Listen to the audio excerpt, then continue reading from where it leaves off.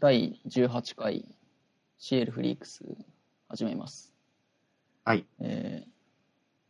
今回はいつもと違ってディスコード上で収録していますので、音質にばらつきがあるかもしれないが、そこはご了承いただくとして、今日はメンバーが多いですね。はい。今井さん。僕は初参加です。そうだっけ？そうですね。今まではないはず。自己紹介とかした方がいいんですか、順番にこれは。じゃあ順番に自己紹介してもらおうかな。はい、今井さんから。今井ですけど、ID はまさといと言います。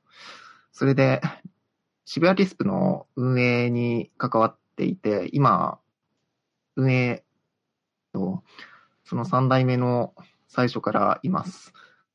それで、機械学習とか前やっていて、それでリスプで機械学習のライブラリとか作ったり、も作っていきたいと思っています。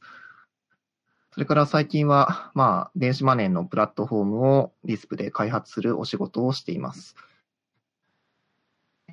あと、今回出す本の、そのサークル代表ということに一応なっています。本の話なんかはまた後で。はい、そうですね。じゃあ順番って言ってもどの順番かあれですけど、原島さんも初参加ですかね？はい、そうです。自分も初参加です。原島さんも自己紹介お願いします。はい、原島です。どちらはゼロというユーザー名の方が、名前が通ってるかもしれません。もともと組み込み屋をやっていまして、で、最近正地さんや福間さんと同じ会社に転職しまして、今頑張っております。駆け出しコモンディスパーですが、なんとか、もっと上達できるように頑張っていきたいと思っています。よろしくお願いします。はい。今日はよろしくお願いします。はい、お願いします。あとは一応、天川村フリークスで参加した人々って感じなのかな？野口さんいますか？野口います。はい。野口さんは天川村の、はい。先生ですね。そうなんです。はい。中学校教師でしたっけ？仕事は中学校で英語を教えてます。はい。ということで、毎年、B 動詞と一般動詞を繰り返して、もはや10年ということですね。一向に進みません。はい。もう一般動詞と B 動詞を毎日言っています。はい。はい。はい。よろしくお願いします。よろしくお願いします。じゃあ、佐々木さんは？はい。佐々木です。はい。はい。2回目ですね。はい。なんか、軽く自己紹介できますか？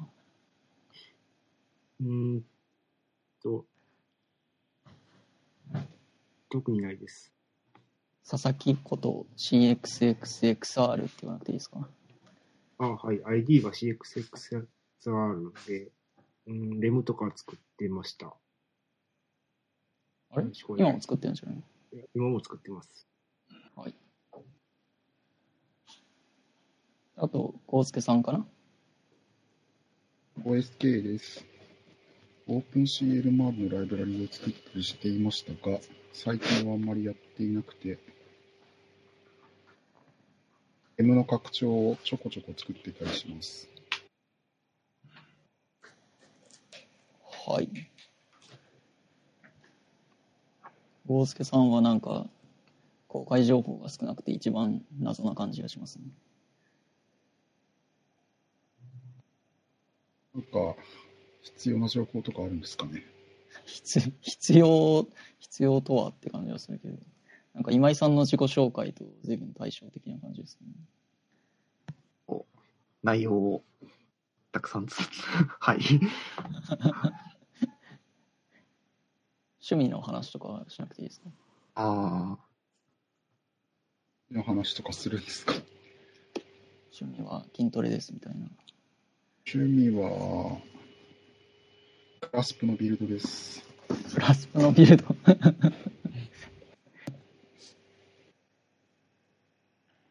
まあじゃあ、今日は技術書店の話をしますかね。はい。CL フリークスで今回技術書店に参加することになりましたが、その経緯について今井さんにお話しいただきます。まあ、経緯というほどのことでもないんですが、最近、そのリスプに入ってくる人に対して、どういう本を進めたらよいのかというお話になりまして、コモンリスプとかいいんじゃないかっていうことになったんですが、結構書いてあるその環境が古かったり、その最近のビルドツールとか開発ツールとかそういう話がないよねとか、まあ、そういう問題意識があり、マさんとか結構ライブラリとか作っているし、佐野さんとかもいっぱい作っているので、その紹介をする本を本としてまとめて、単行本として売ったら良いのではないかなと思い、はい。で、技術書店6がちょうど近かったので、本書こうじゃないかということで声をかけて、7人ぐらい結局集まりました。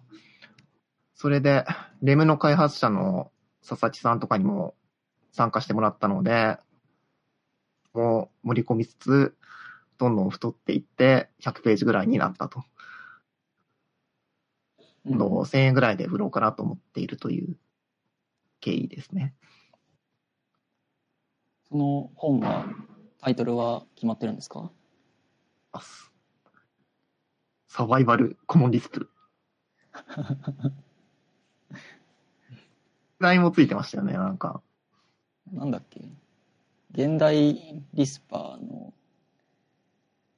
なんか、生存プログラミング術だっけ？生き残ろうという意思が反映されているタイトルだと思いますけど、はい。サバイブしていくための本って感じですかね。そうですね。なんか太陽表面上にリスプエイリアンがちょこんと立っているみたいな、かなりサバイバルな感じの。過酷な環境でも生き残るっていう。最後まで生き残るぞという気概を見せていこうかなという本です。はい。これを読むと生き残ることができるって感じですね。はい。この技術書店6はいつなんですかね。4月14日なので、もう来週ですが、4月14日日曜日に池袋サンシャインシティで、まあ、ここのところずっと参加者数が増え続けているそうなので、今回はちょっと、11時から13時とかは有料参加、一般参加はなんか1000円とか払うらしいんですよ。3時以降は無料で入れるということです。はい、今、4月7日収録中で、まあ、これを配信するときは4月8日とか9日とかになっていると思うので、まあ、その週末に技術書店があるので、これを聞いている人は、ぜひ来て何冊か買っていってくださいっていう感じですね。何冊吸ったんでしたっけ？80部吸りました。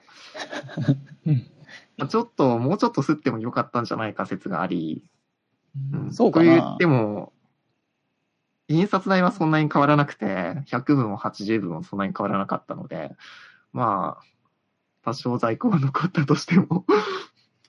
あと、やっぱり聞くところによると、そんなにマイナーな分野の本でも、参加者数が3万人とかいるらしいので、もっと少なかったかな。結構売れるそうなんですよね。だから、80部とかだとすぐなくなるよとか。でもまあ、初参加だしこんなもんかなと。サークルチェックって機能あるじゃないですか。ありますね。技術書店の。あれって、はいサークル代表者しかチェック数が見られないんですけど。そうなんですか。どこ行くよ見られるんだろう。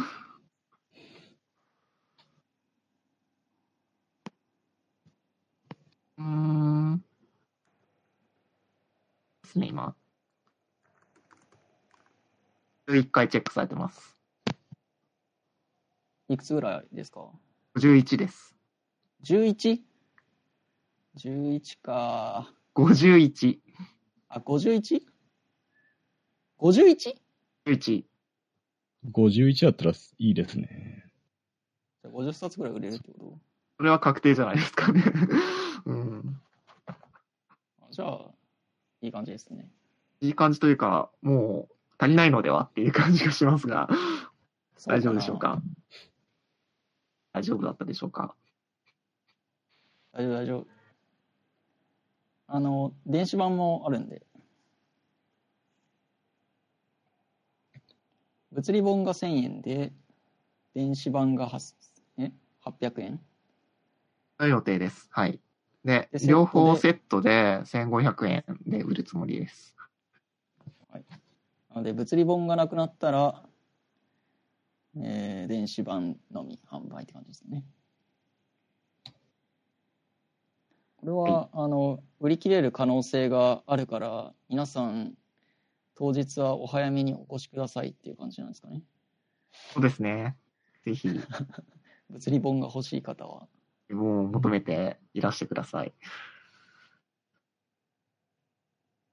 あとは、他にもリスプの本を出しているサークルがあって、パーレンフォリックという3つのリスプっていう本を出すそうです。コモンリスプとクロージャーとスティームのを作ると言っていました。はい。うん。我々のサークルの横の配置なので、一緒に見ていってもらえればいいかなと思います。本当リスプが固められた感じですね。そうですね。割とその機械学習とかが集まっている島の横って感じですね。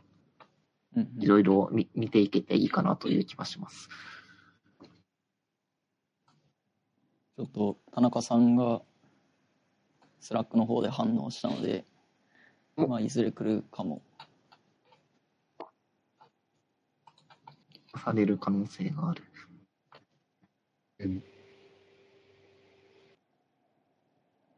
いや、パレンホリックよりは売れたいですね。ここは100部吸ったらしいです。パレンホリックに部数、印刷部数は負けているが。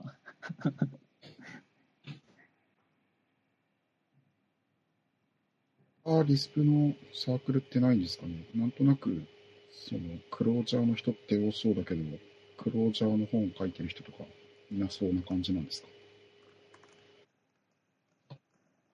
確かに。パーレンホリックにクロージャーのネタが入ってるのはそうなのかもしれないけど。クロージャーの本、前回ありましたよね。今井さんが買ってたやつ。ボックス P さんの本ですね。田中さん。こんにちは。こんにちは。じゃあ。宣伝をしてください。宣伝ですか。了解です。唐突に。唐突に宣伝を。それまず自己紹介からした方がいいんじゃない？そうですね。はい。では、T シンと申します。コモンリスパーでっていうか、コモンリスプが好きで、なんかいろいろやってます。よろしくお願いします。よろしくお願いします。今ちょうど技術書店の話してたんですよ。で、隣にもリスパーのサークルがあるという話をしていたので。なるほど。はい、何か言いたいことありますか？そうですね。そうだな。CL フリックスのお隣でパレンホリックという、名前のサークルで参加してるわけなんですけども、そうだな。CL フリックスの方の本は、コモンリスプ実践みたいな感じなんですけど、こちらのカレンホリックで出す本は、リスプこんなのがあるんだよっていう紹介本になっているので、どちらかというと、興味、リスプってなんだろうっていう人向けになってるかなとは思うので、そういう方々に、リスプに触れていただきたい感じですかね。はい。うんうん。本のタイトルは？そうだそうだ。本のタイトルは、3つのリスプ、3つの世界というのに決定しました。そう。7つの現代みたいな感じで。7つの世界みたいな感じですね。そう、なんか、本当は7つでやりたかったんですけど、なかなか、サークルのメンバー3人執筆陣3人なんですけど、3人で7章書くのきついねっていうことで最初は3人しました。先日聞いた感じでは、まだ、入稿が終わっていないそうですが。はい。まだですね、今日の時点でも終わってないんですよ。4月7日ですけど。やばいじゃないですか。やばいですよ。明日の月曜日、4月、8日が、なんだっけな、10% 締め切りみたいな感じだったんですけど、間に合うかなという感じですね。最悪なんか3日前までは大丈夫らしいです。そうですね。その前まで料金で。はい。可能性されますけど。そうですね。いや、なんか定価までに収まればいいなという感じですね。うん。さっきなんかそのサークルのチェックの数を見たんですけど、これのサークルは、すごいですね。結構売れるんじゃないかなという説がありますね。そっか、うちは確か昨日見たら32でしたね。今見たら32。じゃあ結構合わせれば80みたいな感じで。被ってるかもしれないですからね。なんだろう。そうだな。そうか、初心者向けとは書いてあるので、そちらの50とこちらの30が完全に被ってることはなさそうですけど。両方買っていってもらえますよ。買ってもらった時にあちらにもっていう話をするといいですね。そうですね。相互に進み合えばいいんじゃないですかね。確かに。やばいですね。いっぱい売れますね。そういえば、ダウンロード販売とかってされます？します。はい。なんか、どういう手段で、販売するとかって決めてます？その同人系の電子書籍とかを売ったりするサイトがあるらしく、ここで0円でダウンロードしてもらって、その後、実際に会場に来た方にカードを800円とかで渡すと。なるほど。URL とパスワードが書いてあって、ダウンロードしてもらって、回答してもらって、PDF を見てもらうっていう形ですね。なるほど。こちらは、電子版は出さないんですか？出しますよ。用意してます。はい。出します。うちはなんか、前々回、前々回の技術書店で見た感じ、なんだっけな。カードに QR コードを印刷しておいて、その先がなんかドロップボックスとか、Google ドライブとかっていうのを見たので、それでやってみようと思ってます。最初はそのマークダウンで書いてもらって、それをリビュー形式に変換して、それをリビューで PDF にするっていうのをサークル試合上でやっていたんですが、なんか、テイストサイとかを修正するのがめんどくさくなってきたので、もうみんなにリビュー形式で直接書いてもらう形に。なるほど。うちの方は割と最初から、もう、どうせ多分最後に体裁を修正するだろうということで、マークダウンはやらなかったですね。なるほど。最初からレビューの方が良かったね。そうですね。最初からレビューでやって、まあ、構文を覚える手間はあるんですけど、マークダウンより表現力高いので、こう、脚注をおもむろに挿入したりとかできてよかったですよ。マークダウンでは脚注書けないですからね。そうですね。インラインコードなんかはマークダウンの方が書きやすいんですが。確かに。そうですね。レビューだとコラムとか追加できたね。してましたね。ありますね。コラムとか使うとちょっと本書いてる感とかありますからね。確かに。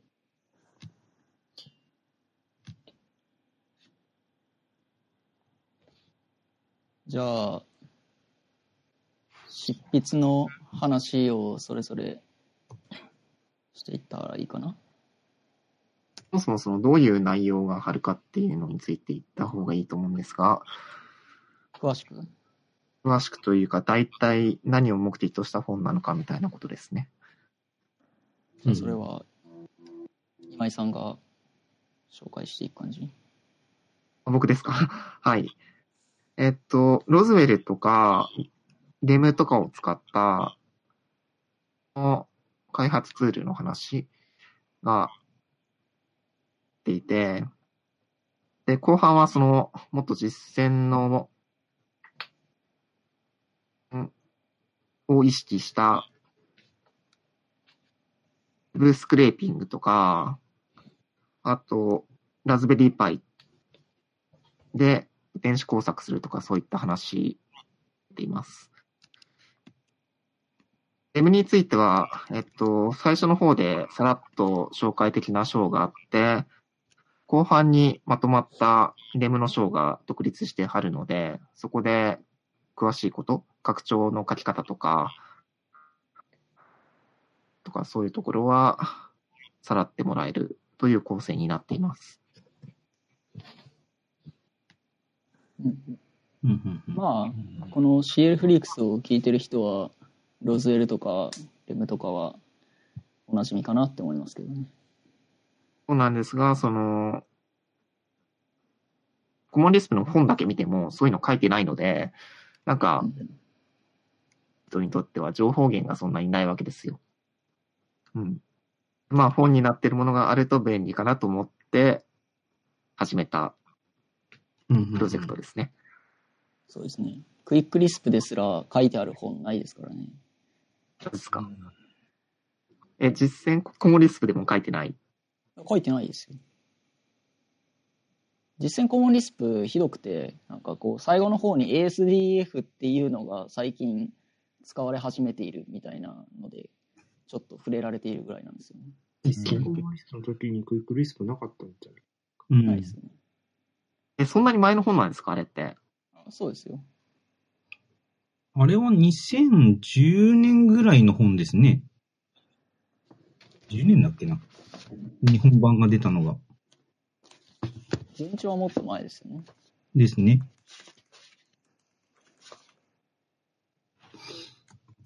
なので、まあ当然クイックリスプの言及もないし、ロゼルとかは当然ない。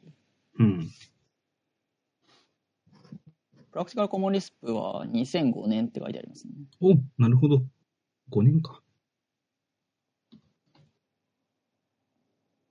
年前ですか。ランドオブリスプとかも、まあ、比較すると新しい本ではあるけれども、処理系が C リスプを使っていたりとか、ちょっと実際にコモンリスプで書いている人から見ると、これってどうなのっていう感じの内容がありますからね。まあ、全般的に古いですね。ということはこの本が最新っていう感じなんですかね。そうですね。はい。あとは内容的なことは話してそれぞれの章の担当の人に。川松さんとかは、テストのライブラリのローブでいたり、今日へのデプロイとかですね。はい。僕の章は、新しいテストライブラリーの紹介って感じですかね。まあ、使い方を一通りさらって、で、実際にテストコードを書いていく。ASDF で書かれたプロジェクトのテストコードを書いていくっていう感じですね。なんか順番としては野口さんの方が先だったかなって感じがするけど。あ、そうか。あ野口さん結構いろんなところ書いていて、ロズウェルの章だったり、あ、いろいろ書いていられますよね。そうなんです。無断でね、いっぱい書き散らかしました。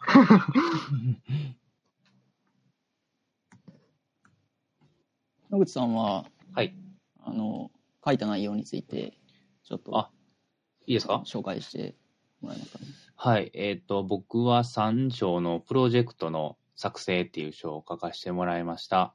ですね、僕も永遠の初心者なんですけど、リスプ本がですね、書斎にこう埋まっとるわけですね。今これ、横には実践コモンリスプ、実用コモンリスプ、はじめ、ずらっと並んでるんですけどね、これなんか、リスプってこう勉強を始めてから楽しくていろいろとコードを打ち込んで、楽しいんですけど、実際にこうなんか自分でアプリケーションを作ってこう配布するっていう、そこまでになんか他の言語よりもすごい長い道のりがあるように思ってまして、まあこのプロジェクトの作成っていう章で、まあそう長い道のりはあるかと思うんですけど、まず一発短いアプリケーションをできるだけ簡潔に、短時間で作って、まず作って配布しようよっていう、そういう趣旨で書かせてもらいました。はい。はい。あと、深町さんの CL プロジェクトっていうライブラリ使うと、まあ必要な大体のファイルですね。プロジェクト全体の、関わってくるシステムファイル。あと、まあ、最初に読み込まれるメインファイル。あとテストファイルと、GitHub 用の README とか、まあ、そういうファイルを生成してくれるんで、それにちょこちょこっとこうコードを書き加えることで、まあちょっと簡単なアプリを作成してサクッと公開すると。はい。あ、こんなんできるんやなって、こんなんに簡単にできるんやなって思っていただけると嬉しいかなと思ってます。はい。はい。で、その作ったプロジェクトのテストを僕が書いていくっていう流れでしたね。はい、そうですね。次の章に、はい。第4章につなげるということで。で、第5章で、そのアプリケーションをウェブアプリにしてデプロイするっていう章になっていますね。で、デプロイ先がいくつかあると思うんだけど、この本では Docker でデプロイする方法とヘロクでデプロイする方法がありました。で Docker でデプロイする方法は僕がさらっと書いたんですが、ヘロクの方はゴースケさんが担当してくれています。ゴースケさんいるかな？はい。はい、私自身はそんなにたくさんヘロクを使っていたわけではないんですが、たまたま必要に駆られてビルドパックを作ったので、今回ヘロクのデプロイのところを書いてます。必要に駆られてだったんですね。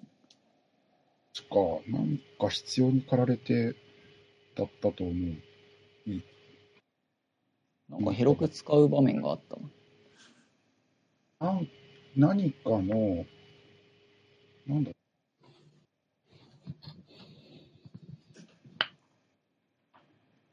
何か忘れてしまっ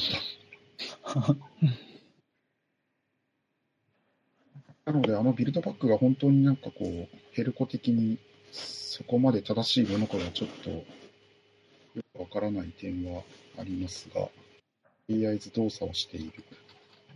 うん。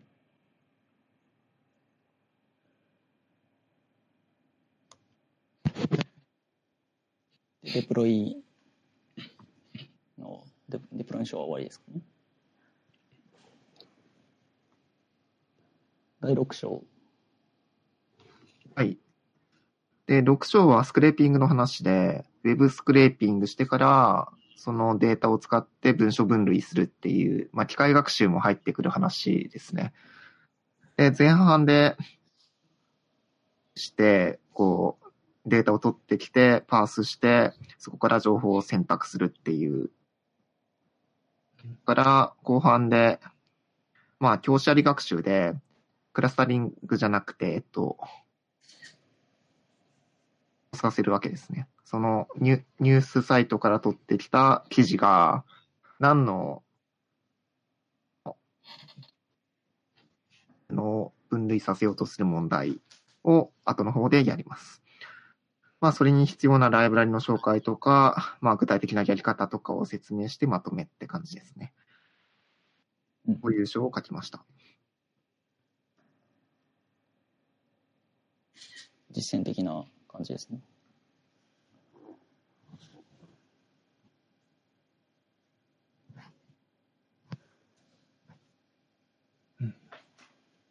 佐々木さん、7章について話せますか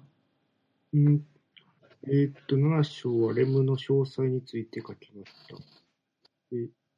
主にリスプで開発する話で、それを詳細に書いて、後半では拡張機能を作るためのいろいろなことを書いた覚えがあります。レムの拡張機能を作れるようになる。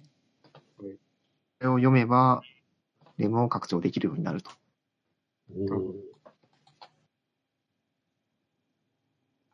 具体的にレディットの拡張を作ってましたよね。はい。リアクトリラックスのチュートリアルでもうレディットが使われてたので、それを真似て書いてみました。レム上でレディットを見られる拡張を作りながら、拡張の作り方を学んでいけるっていう感じですかね。そうですね。はい。で、最後、原島さん。はい。自分の場合は、そうですね、コモンディスプでラズベリーパイ上でその電子工作をやってみるという内容を書いております。基本的に簡単なその使い方と、実践例として、温度計付きのデジタル時計を作ってみるというようなことをやっております。以上です。後半結構盛りだくさんですけどね。です。そんなこんなで合計100ページぐらいになったので、ちょうどいい分量じゃないかなと思っていて、個人誌として出すにはちょうどいいかなと。はい。さらっと読めるぐらいですしね。田中さんたちの方はどうですか？内容的な感じで。はい。例題を扱っているとか、初心者向けだったら、どういうことを解説しているのかとか。ああ、なるほど。ファレンホリックの、なんだっけな。3つのリスプ、3つの世界は、ちょっと開発中というか、制作中の間に名前が2点3点してるので、これから言い間違えるかもしれないんですけど、最初3つのリスプ、3つの DSL みたいなタイトルにしてあったんですよ。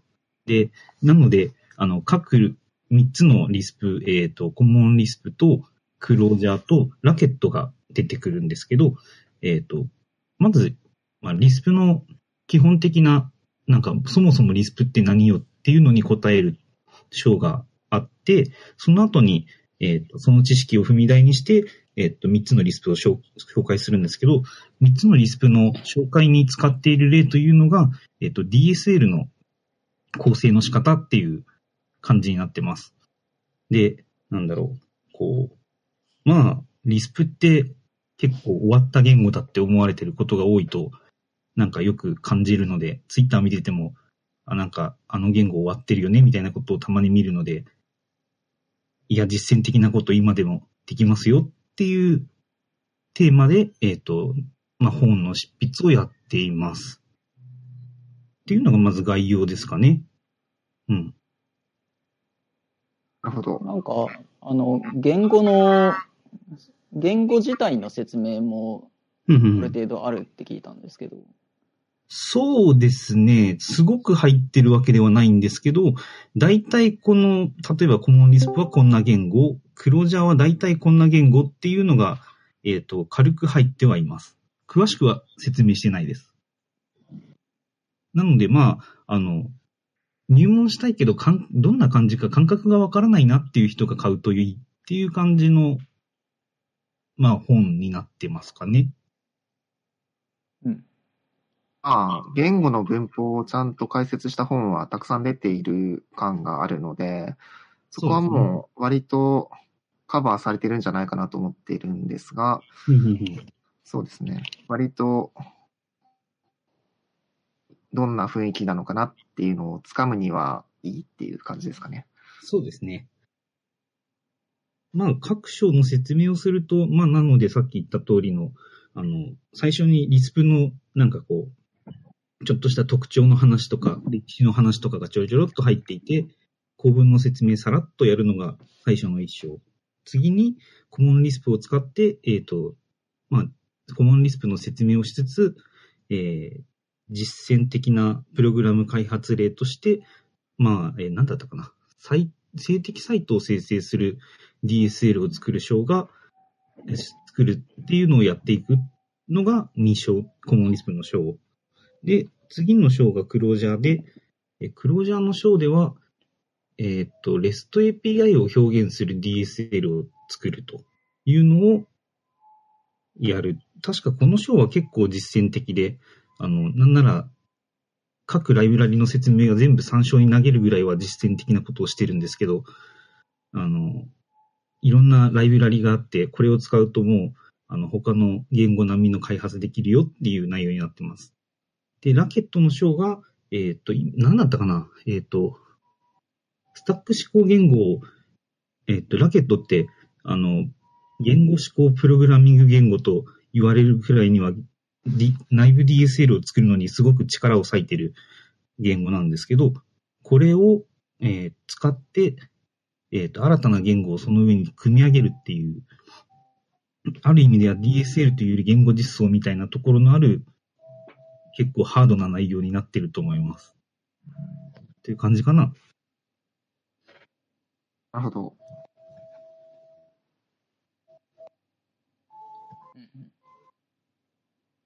うん。ラケットとかは情報源が少なさそうだからいい感じですよね。そうですね。そうですね。うん。ラケットの情報は僕も読みたいですね。そうですね。そしてラケットがまた、ラケット賞は結構僕も期待してる、ある意味、3章の中で一番読みたいのラケット賞みたいなところがあり、フォースが出てくるんですよ。ラケットでフォースを実装しているっていう感じですか？はい。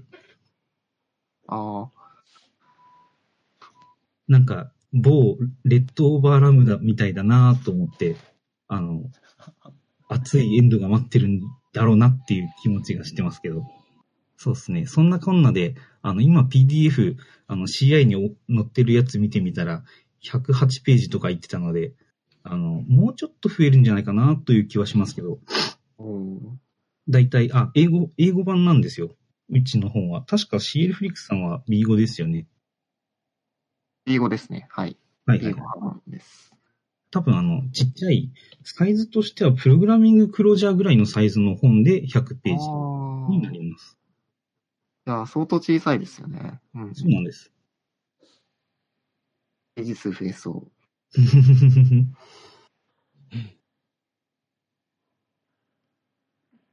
そうこうしている間に、佐野さんがしれっと入室してますけど。喋っていいんですか？大丈夫です。喋ってください。はい、じゃあ、たまに喋ります。佐野さん、じゃあ、佐野さんは毎回参加してくれているから、自己紹介はいらないかもしれないですけど。今日は、どうなんでしょう。起き抜けな感じですかね。昼頃に空港に着きました。お疲れ様です。お疲れ様です。なんか、時差ボケはあんまりないんですけど、ともかく乗り物にずっと乗っていたっていう印象しかなくて、何の話だかついていけるかわかんないんですけど、台湾に戻ってその話、台北についてます。はい。ALS に行ってらしたんですよね。はい。ヨーロッパに行ってらした。ああ、はい。はい。ラケットの話とか面白かったですね。ちょうどラケットの話ですね。はい。あれはなんか、インバイトスピーカーだったんでしたっけ？そうですね。ラケットのランタイムを言語を書き換えるっていう。リブーティングラケットって書いてありますね。なんか、バージョン7で、ランタイムを地図ゲームにしたっていう作業の大変だったよ話ですね。すごい面白かった。はあ。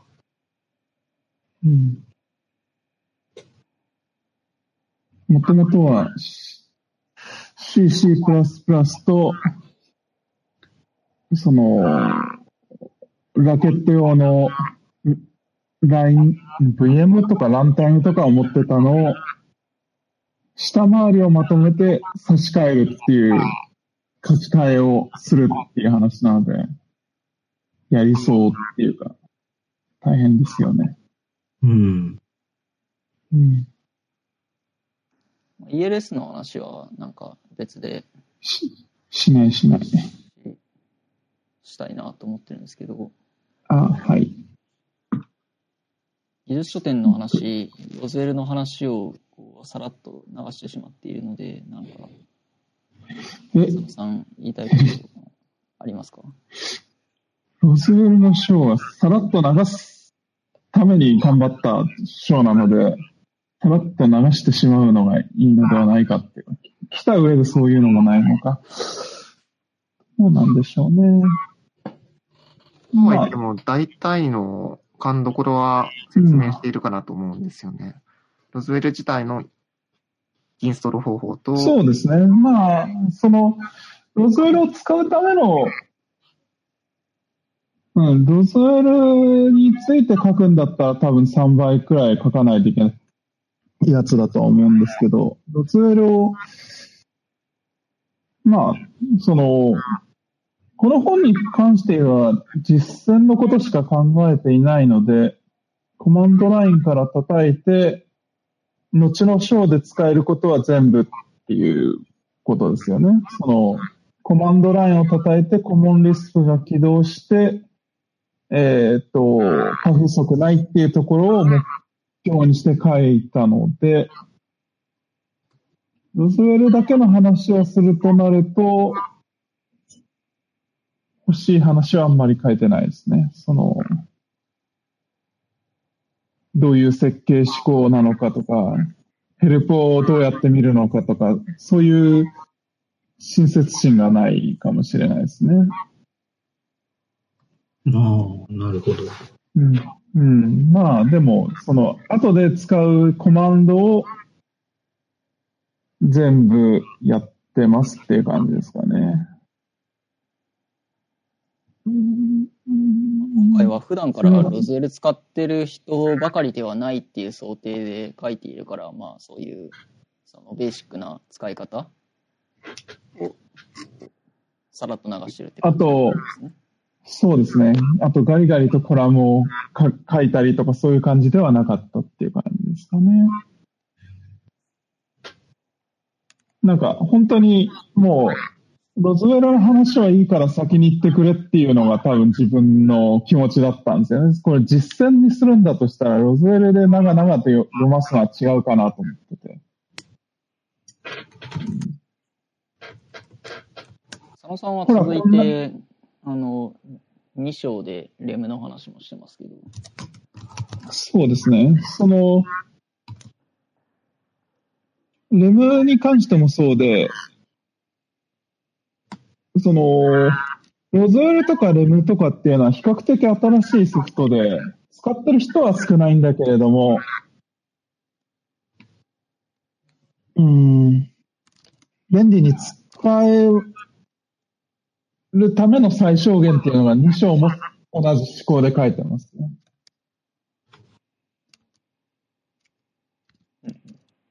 まあ、最低限コモンリスプのプロジェクトを作り始められる、そうですね。ってことですね。そうですね。一応、そぎ落とした感じですけど、もう少しなんだろうな。難しいですね。最小限っていうと、もう少し説明した方が良かったかなっていう部分は必ず残るし、これで良かったのかなとか思うんですけど、まあ、多分、周りの人にも読んでもらったから、使える最小限にはなっているとは思うんですけれどもね。まあ、そもそもが薄い本だから、あれぐらいしか書けないかなっていう感じもするけどね。そうですね。そうですね。なんかもうちょっと、実際に使っている人向けより、なんか中級以上の人向けの本も欲しい感じしますけどね。また別の本でって感じですかね。なんか中級だと今ある本ってオンリスプとかじゃないですか。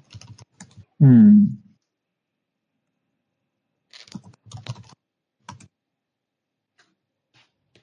んかそこら辺も割とリソースが少ないなと思っている。オンリスプって、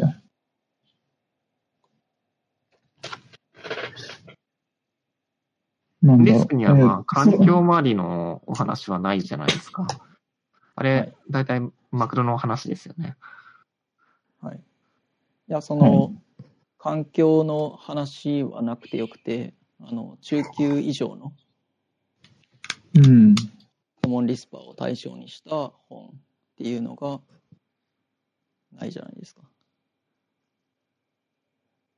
その際の中級っていうのは何ですか？コモンリスプで仕事をしている人向け。実用コモンリスプはどうですか？実用コモンリスプはコモンリスプについての本ではないですね。そうですね。あれはとても良い本なんですけど、それこそコモンリスプは最小限ですね、あの本は。最初の方しかないしね、説明が。で、今、深町さんが中級者向けの、なんでしょう。じゃあ、御社で使うブートキャンプに使えるような本みたいな感じですかね。それはむしろ章立てがあんまり僕今のところ共有されてないので、どういうイメージを深町さんが持っているのかな。いや、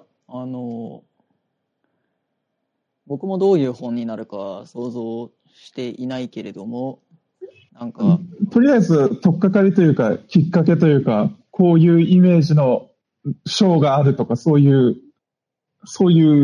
ところでもどうなんだろうな。例えばそのクロスについてとか、なんかもうちょっと踏み込んで書いてる本があるといいかなと思うけど。ポップの本とかないじゃないですか。ポップについて書いてある日本語の本ってないじゃないですか。モップが日本語で出てるといいんだけどね。なるほどね。ですかね。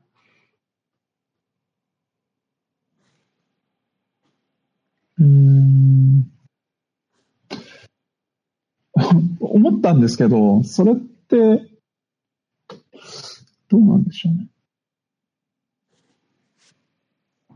確かに中級者向けだけれども、実践方向ではないような気がしますね。実践である必要はないと思いますよ。なるほど、なるほど、なるほど。あとは、高速なコモンリスププログラムを書くにはどうしたらいいかみたいなのとか。ああ、それは確かに欲しいかも。なんかエフェクティブなんとか系の本。エフェクティブなんとか系ですね。エフェクティブコモンリスプ。類型依存になりそうですね。かなり。確かに。なんか、この本ではアレグロを使いますね。感じに。アレグロとかにべったりな感じになりそう。そうですね。まあでもそれ処理系べったりだとしても、なんかあったら読みたいですよね。参考にはなると思います。個人的には処理系インターナル、中級者編っていう本には全く関係ないんですけど、読んでみたいですね。インサイド SBCL みたいな感じですね。それは読みたいです。あれば僕も読みたい。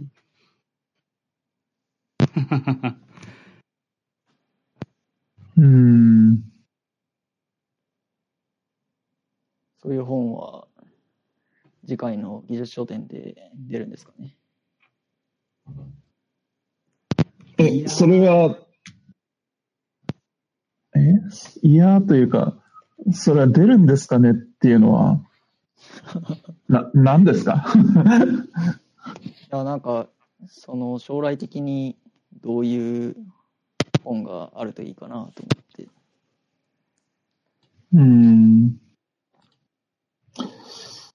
ウェブ開発とかに絞って、なんか中級者向けの実践のやつがあればいいかなと思いますね。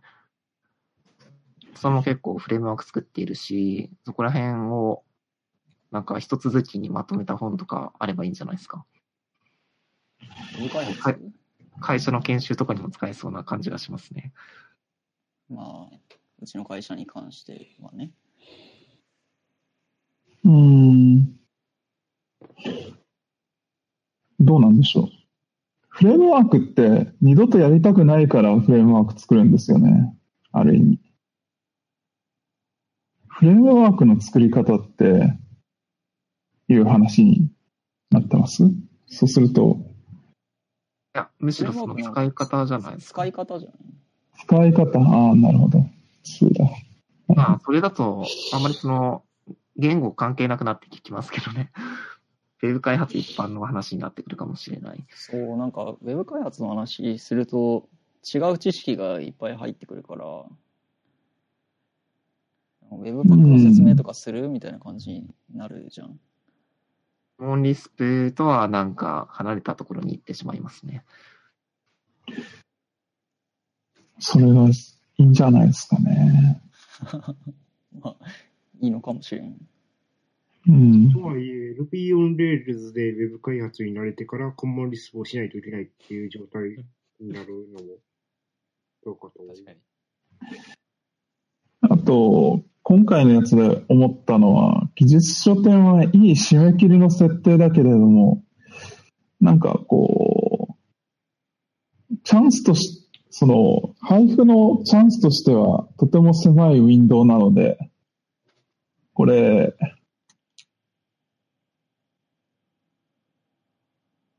なんでしょうね。売り物として売るのがいいのか、自由に読めるものにしたいのかみたいなところは少し迷いが感じますね。なんかこれ、ウェブで配布した方がいいんじゃないかとか、あと継続的に直しておいた方がいいんじゃないかみたいな感じの気持ちも多少ありますね。特に、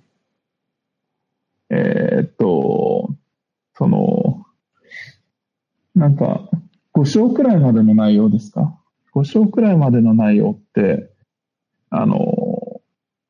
継続的に修繕しながらウェブに置いとくっていうのがいいようなもののような気がするんですよね。そうですね。なんかリードミー的な内容ですよね。なんか、思い出すのが、なんですかね、Ruby の入門章みたいな感じですかね。入門入門記事みたいな、Ruby 入門記事みたいなのって、迷子から参照されてるけれども、なんか、常日頃含まれている。なんか Ruby を始めるにあたってこうやりますみたいな感じのやつで、なんか、そういうものって、なんですかね、その同人誌で配布っていうのもいいんですけど、なんかこう、人が迷い込んで来てくれるのは、やっぱり東京に来れる人に限定しない方が幸せだよなっていう、まあ電子書籍もあるはあるんですけれども、ネットに転がっているべきなのではないかなっていう気持ちは多少持ちましたね。結構、少なくとも悪くはないっていうものができたと思うので、うん。なんか、 5章までは、無料でどっかに置いてある方が良いっていうこと？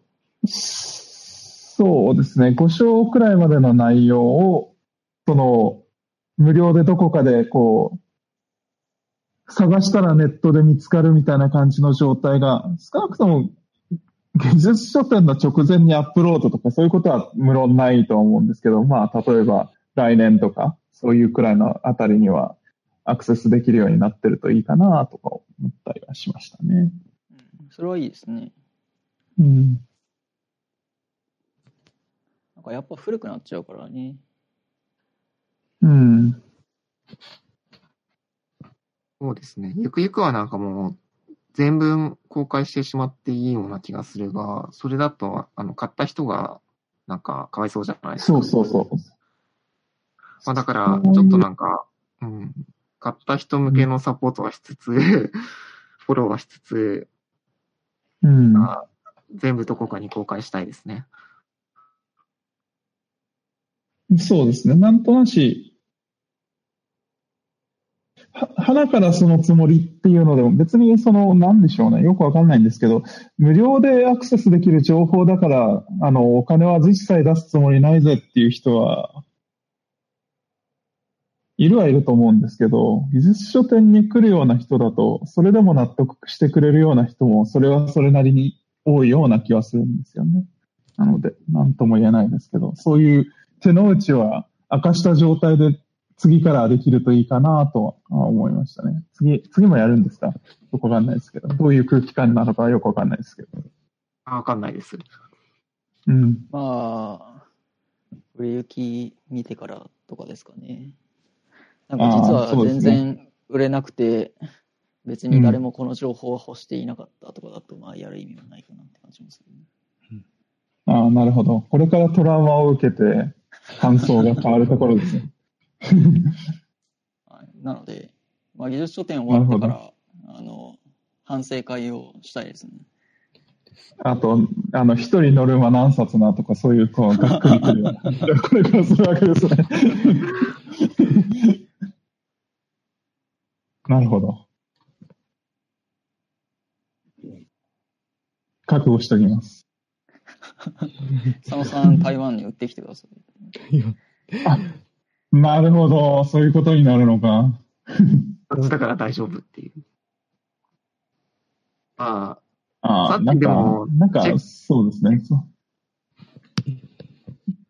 内容を読んでもらえない売り方になると思うけど、大丈夫かな。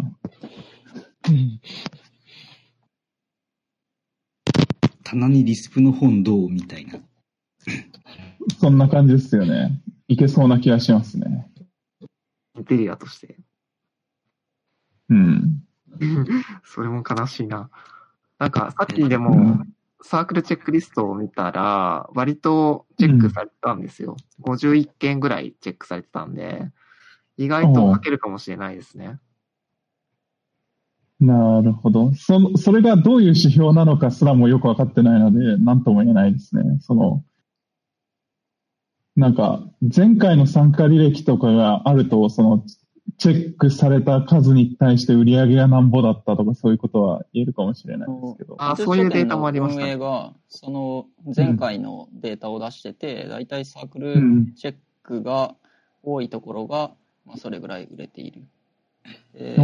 だいたいサークルチェックと同じぐらいは平均して売れているっぽいようなデータがあったような気がするので、まあ、50冊ぐらい売れるんじゃないかという状態。なるほど。なるほど。我々の設定した、数が売れる可能性がなきにしもあらずくらいですね。はい。うん。素敵。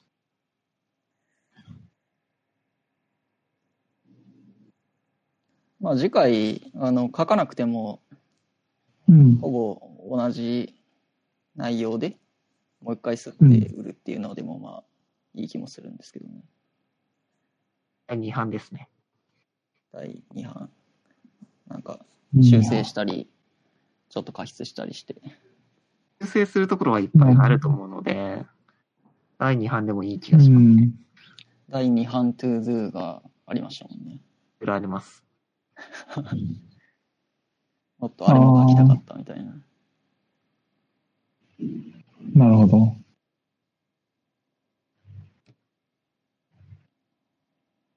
そこはちょっと、次、反省会やりましょう。はい。まあ、今日はこんな感じですかね。ちょっと佐野さん来てから、まだそんな時間経ってない気もするが。いや、というか、まあ、僕しか話してない気持ちになっていたけれども、まあ。今1時間20分ぐらい、1時間ぐらいか。うん。なんで、まあ、今日はこんなとこで良いかと思います。はい。ありがとうございました。ありがとうございました。ありがとうございました。うん、最初の方しかないしね、説明が。うん。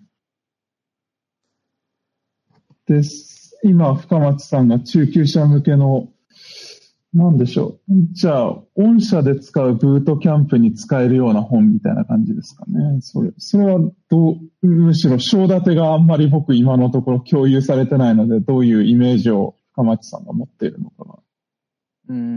いや、僕もどういう本になるか想像していないけれども、なんか。とりあえず、取っかかりというか、きっかけというか、こういうイメージの章があるとか、そういう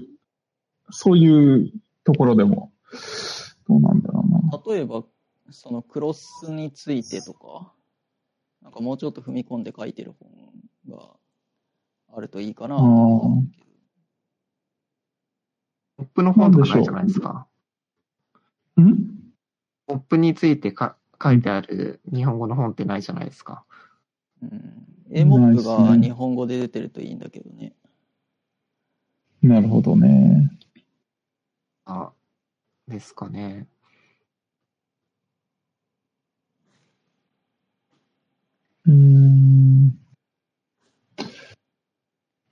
思ったんですけど、それって、どうなんでしょうね。確かに中級者向けだけれども、実践方向ではないような気がしますね。実践である必要はないと思いますよ。なるほど。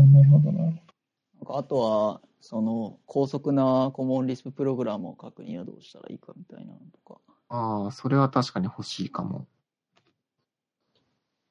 なんかエフェクティブなんとか系の本。エフェクティブなんとか系ですね。エフェクティブコモンリスプ。処理系依存になりそうですね。かなり。確かに。なんか、この本ではアレグロを使いますね。アレグロとかにぺったりな感じになりそう。そうですね。まあでもそれ処理系べったりだとしても、なんかあったら読みたいですよね。参考にはなると思います。個人的には処理系インターナル、中級者編っていう本には全く関係ないんですけど、読んでみたいですね。インサイド SBCL みたいな感じですね。それは読みたいです。あれば僕も読みたい。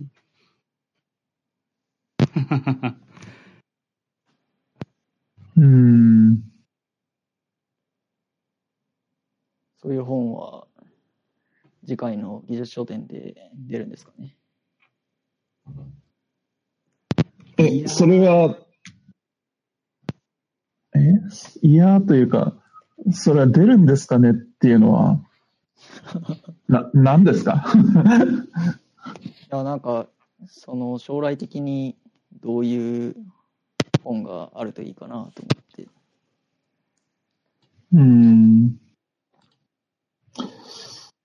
ウェブ開発とかに絞って、なんか中級者向けの実践のやつがあればいいかなと思いますね。その結構フレームワーク作っているし、そこら辺をなんか一続きにまとめた本とかあればいいんじゃないですか。会社の研修とかにも使えそうな感じがしますね。まあ、うちの会社に関してはね。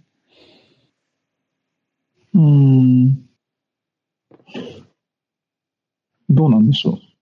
フレームワークって二度とやりたくないからフレームワーク作るんですよね。ある意味。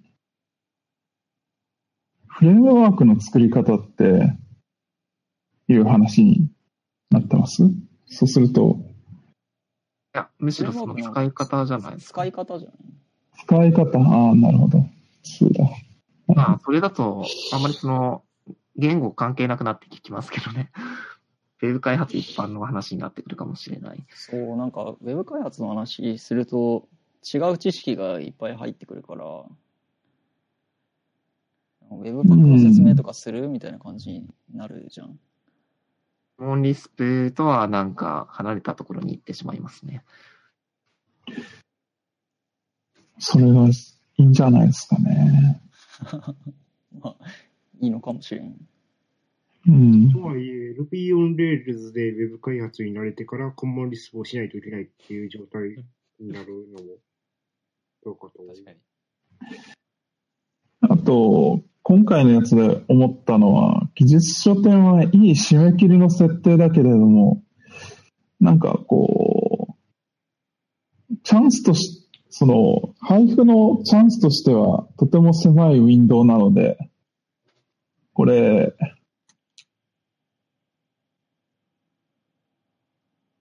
なんでしょうね。売り物として売るのがいいのか、自由に読めるものにしたいのかみたいなところは少し迷いが感じますね。なんかこれ、ウェブで配布した方がいいんじゃないかとか、あと継続的に直しておいた方がいいんじゃないかみたいな感じの気持ちも多少ありますね。特に、その、なんか、5章くらいまでの内容ですか。5章くらいまでの内容って、継続的に修繕しながらウェブに置いとくっていうのがいいようなもののような気がするんですよね。そうですね。なんかリードミー的な内容ですよね。なんか、その、思い出すのが、なんですかね、Ruby の入門書みたいな感じですかね。入門記事みたいな。Ruby 入門記事みたいなのって、迷子から参照されてるけれども、なんか、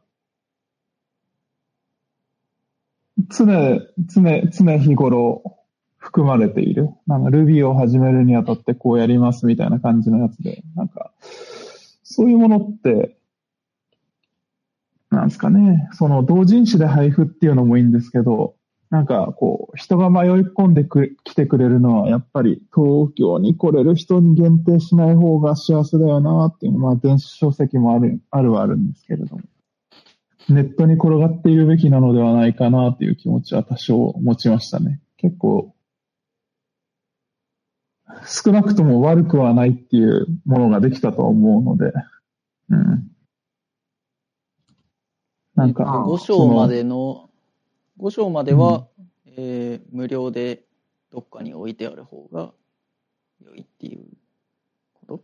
そうですね。5章くらいまでの内容を、その、無料でどこかでこう、探したらネットで見つかるみたいな感じの状態が、少なくとも技術書店の直前にアップロードとかそういうことは無論ないと思うんですけど、まあ、例えば来年とか、そういうくらいのあたりにはアクセスできるようになってるといいかなとか思ったりはしましたね。それはいいですね。うん。なんかやっぱ古くなっちゃうからね。うん。そうですね。ゆくゆくはなんかもう、全文公開してしまっていいような気がするが、それだと、買った人が、なんか、かわいそうじゃないですか。そう。まあだから、ちょっとなんか、買った人向けのサポートはしつつ、フォローはしつつ、うん。全部どこかに公開したいですね。そうですね。なんとなし、花からそのつもりっていうのでも別になんでしょうね。よくわかんないんですけど、無料でアクセスできる情報だから、お金は実際出すつもりないぜっていう人は、いると思うんですけど、技術書店に来るような人だと、それでも納得してくれるような人も、それはそれなりに多いような気はするんですよね。なので、なんとも言えないですけど、そういう手の内は明かした状態で次からできるといいかなとは思いましたね。次もやるんですか？よくわかんないですけど、どういう空気感なのかよくわかんないですけど。わかんないです。うん。まあ、売れ行き見てからとかですかね。なんか実は全然売れなくて、別に誰もこの情報を欲していなかったとかだと、まあやる意味はないかなって感じますけどね。なるほど。これからトラウマを受けて、感想が変わるところですね。はい、なので、まあ、技術書店終わってから、反省会をしたいですね。あと、一人乗る馬何冊なとか、そういうがっくりくるような話をこれからするわけですね。なるほど。覚悟しておきます。佐野さん、台湾に売ってきてください。なるほど。そういうことになるのか。だから大丈夫っていう。さっなんきでも、か、そうですね。内容を読んでもらえない売り方になると思うけど、大丈夫かな。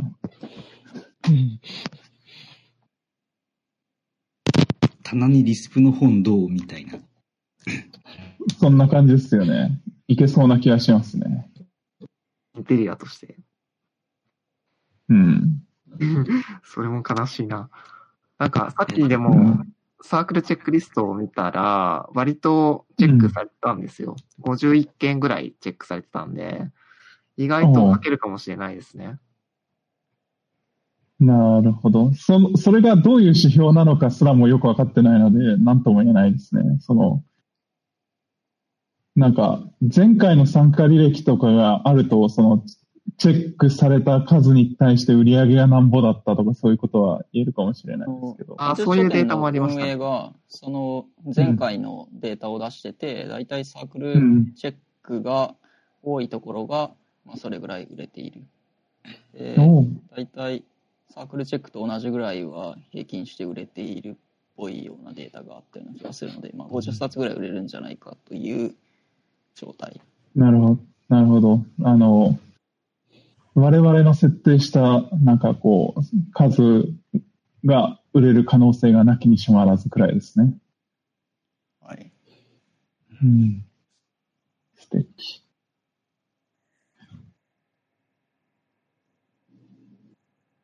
まあ、次回、書かなくても、ほぼ同じ内容で、もう一回吸って売るっていうのでも、まあ、いい気もするんですけどね。第2版ですね。第2版。なんか、修正したり、ちょっと加筆したりして。修正するところはいっぱいあると思うので、第2版でもいい気がしますね。第2版 to do がありましたもんね。いろいろあります。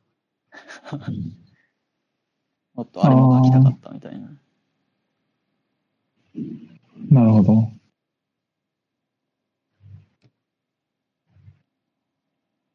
そこはちょっと、次、反省会やりましょう。はい。まあ、今日はこんな感じですかね。ちょっと佐野さん来てから、まだそんな時間経ってない気もするが。いや、というか、僕しか話してない気持ちになっていたけれども、今1時間20分ぐらい、1時間ぐらいか。なんで、今日はこんなとこで良いかと思います。はい。ありがとうございました。ありがとうございました。皆さんありがとうございました。